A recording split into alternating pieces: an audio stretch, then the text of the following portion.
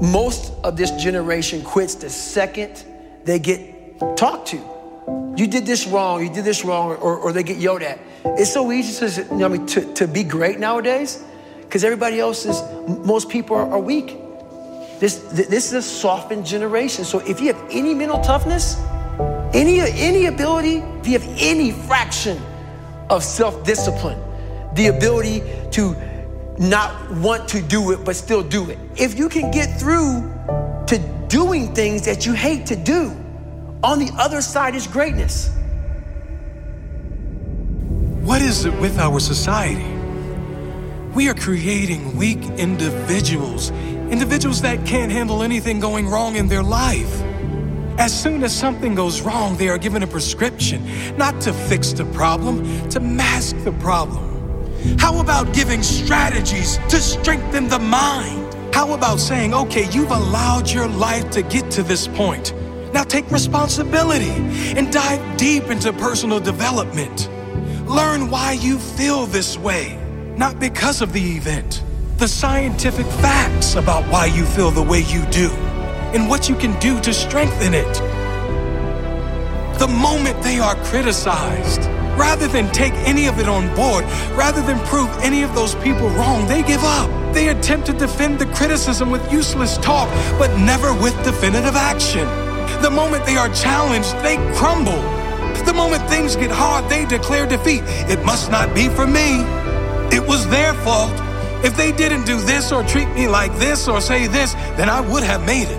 No, you're just soft. You're weak. Tell yourself the truth. Because until you do that, until you look in the mirror and acknowledge that you are the problem, you'll never be able to grow into the person that is capable of achieving all those things you want.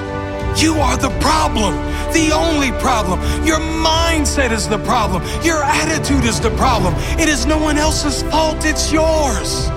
If you want the good news, you are also the solution. You and only you. If you have character, that statement will change your life. If you have no character, you'll remain an average complaining hater like most other people. You are your only problem, and you are the only solution. Sure, big things happen, tragic loss, things which no one would deserve. I'm not talking about those things. I'm talking about the people who are one job loss away from a breakdown. One relationship breakup away from depression. One argument ruins their entire week. Come on, people. This is not how to live. Even with the big stuff, if you have perspective, if you know who you are, if you really appreciate everything you do have and believe everything is as it should be, all of those big things can be handled much better. Knowing your loved one would want you to be happy and move on. Knowing that living in pain and holding on to resentment is letting that person who did you wrong win. But letting go and living your life, loving your life, that is you saying, I won. That is you saying, I will not allow you to own any piece of my mind and spirit. That is true courage and mental strength. And I'm not saying avoid pain.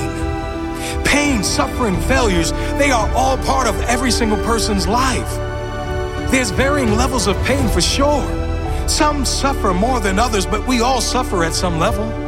Some choose consciously or unconsciously to live in that pain, and some decide to move on. You deserve to move on.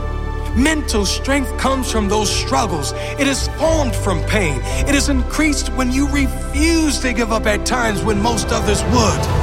It grows when you keep going, when things seem impossible. It grows when you push one more time past what you thought was your limit. It grows with consistency. That is mental strength. Excuses are for weak individuals who have no heart. Take responsibility for where you are now and commit to do something, anything, whatever it takes to make sure your future is better. You do have the choice.